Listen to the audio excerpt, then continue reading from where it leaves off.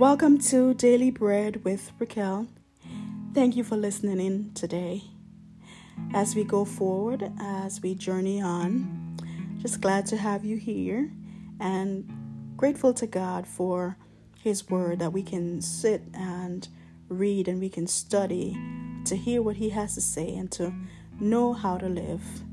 May we continue on this journey with Him, knowing that He goes before us and directs us in the way that we should go, that we are able to trust Him. And I pray that if there's any areas where we haven't given to Him totally, I pray that this day we will make the choice in surrendering it all to Him. Chapter 4 of St. John. Now Jesus learned that the Pharisees had heard that He was gaining and baptizing more disciples than John, although in fact it was not Jesus who baptized, but His disciples. So He left Judea and went back once more to Galilee. Now He had to go through Samaria. So He came to a town in Samaria called Sychar, near the plot of ground Jacob had given to his son Joseph. Jacob's well was there, and Jesus, tired as He was from the journey, sat down by the well. It was about noon. When a Samaritan woman came to draw water, Jesus said to her, "Will you give me a drink?" His disciples had gone into the town to buy food. The Samaritan woman said to Him, "You are a Jew, and I am a Samaritan woman. How can you ask me for a drink?" For Jews do not associate with Samaritans. Jesus answered her, "If you knew the gift of God and who it is that asks you for a drink, you would have asked Him, and He would have given you living water." "Sir," the woman said, "you have nothing to draw with, and the well is deep. Where can you get this living water? Are you greater than our father Jacob, who gave us this well and drank from it himself, as did also his sons and his livestock?" Jesus answered, "Everyone who drinks this water will be thirsty again. But whoever drinks the water I give them will never thirst. Indeed, the water I give them will become in them a spring of water welling up to everlasting life." The woman said to Him, "Sir, give me this water so that I won't get thirsty and have to keep coming here to draw water." He told her, "Go call your husband and come back." "I have no husband," she replied. Jesus said to her, "You are right when you say you have no husband. The fact is, you have had 5 husbands, and the man you now have is not your husband. What you have just said is quite true." "Sir," the woman said, "I can see that you are a prophet. Our ancestors worship on this mountain, but you Jews claim that the place where we must worship is in Jerusalem." "Woman," Jesus replied, "believe me, a time is coming when you will worship the Father neither on this mountain nor in Jerusalem. You Samaritans worship what you do not know. We worship what we know, for salvation is from the Jews.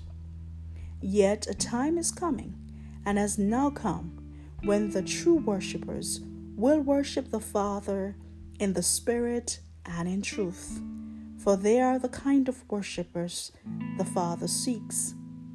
God is Spirit, and His worshippers must worship in spirit and in truth." The woman said, "I know the Messiah, called Christ, is coming. When He comes, He will explain everything to us." Then Jesus declared, "I, the one speaking to you, I am He." Here we see Jesus breaking barriers and clearing up every misunderstanding. We can't imagine what this woman must have gone through, having to go through life just searching for something because and what she was searching for wasn't found in any of these men. As we see, she had 5 husbands, and even the one that she had wasn't hers. So clearly she was looking for only what Jesus could have given her. And we see that Jesus went out the way. Now he had to go through Samaria, but I believe that everything that God does, everything that he does is on purpose.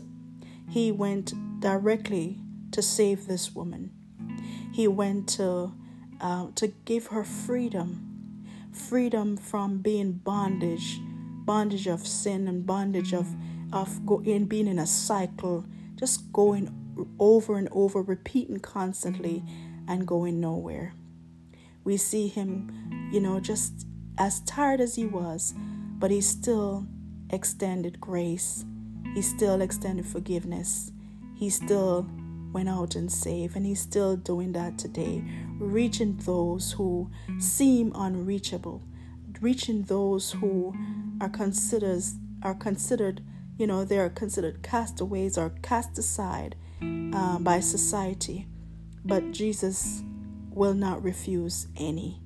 As long as we're willing and as they're willing, God will save, and he knows the heart of the person. And so as we see him do, and as he tells us to do, to go forth and to make disciples, may we go forth with the same spirit, the same heart, to reach those that are lost today, so that they can come and know who he is, and they can also go and tell somebody else about the one who knows more about them than anyone else does, and he still reached out and saved them.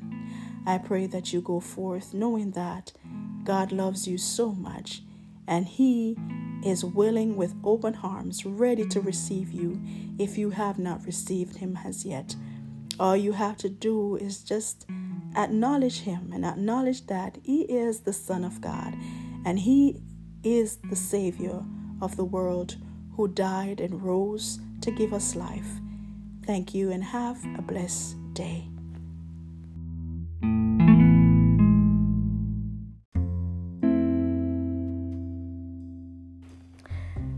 Welcome to Daily Bread with Raquel.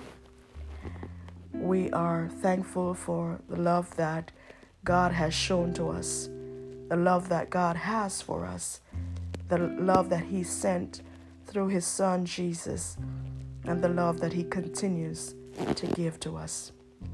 And we pray that we will walk in this love, that we will love him and love others. God, we thank you for your love. In Jesus' name, amen. Matthew chapter 24, verses 34 to 40.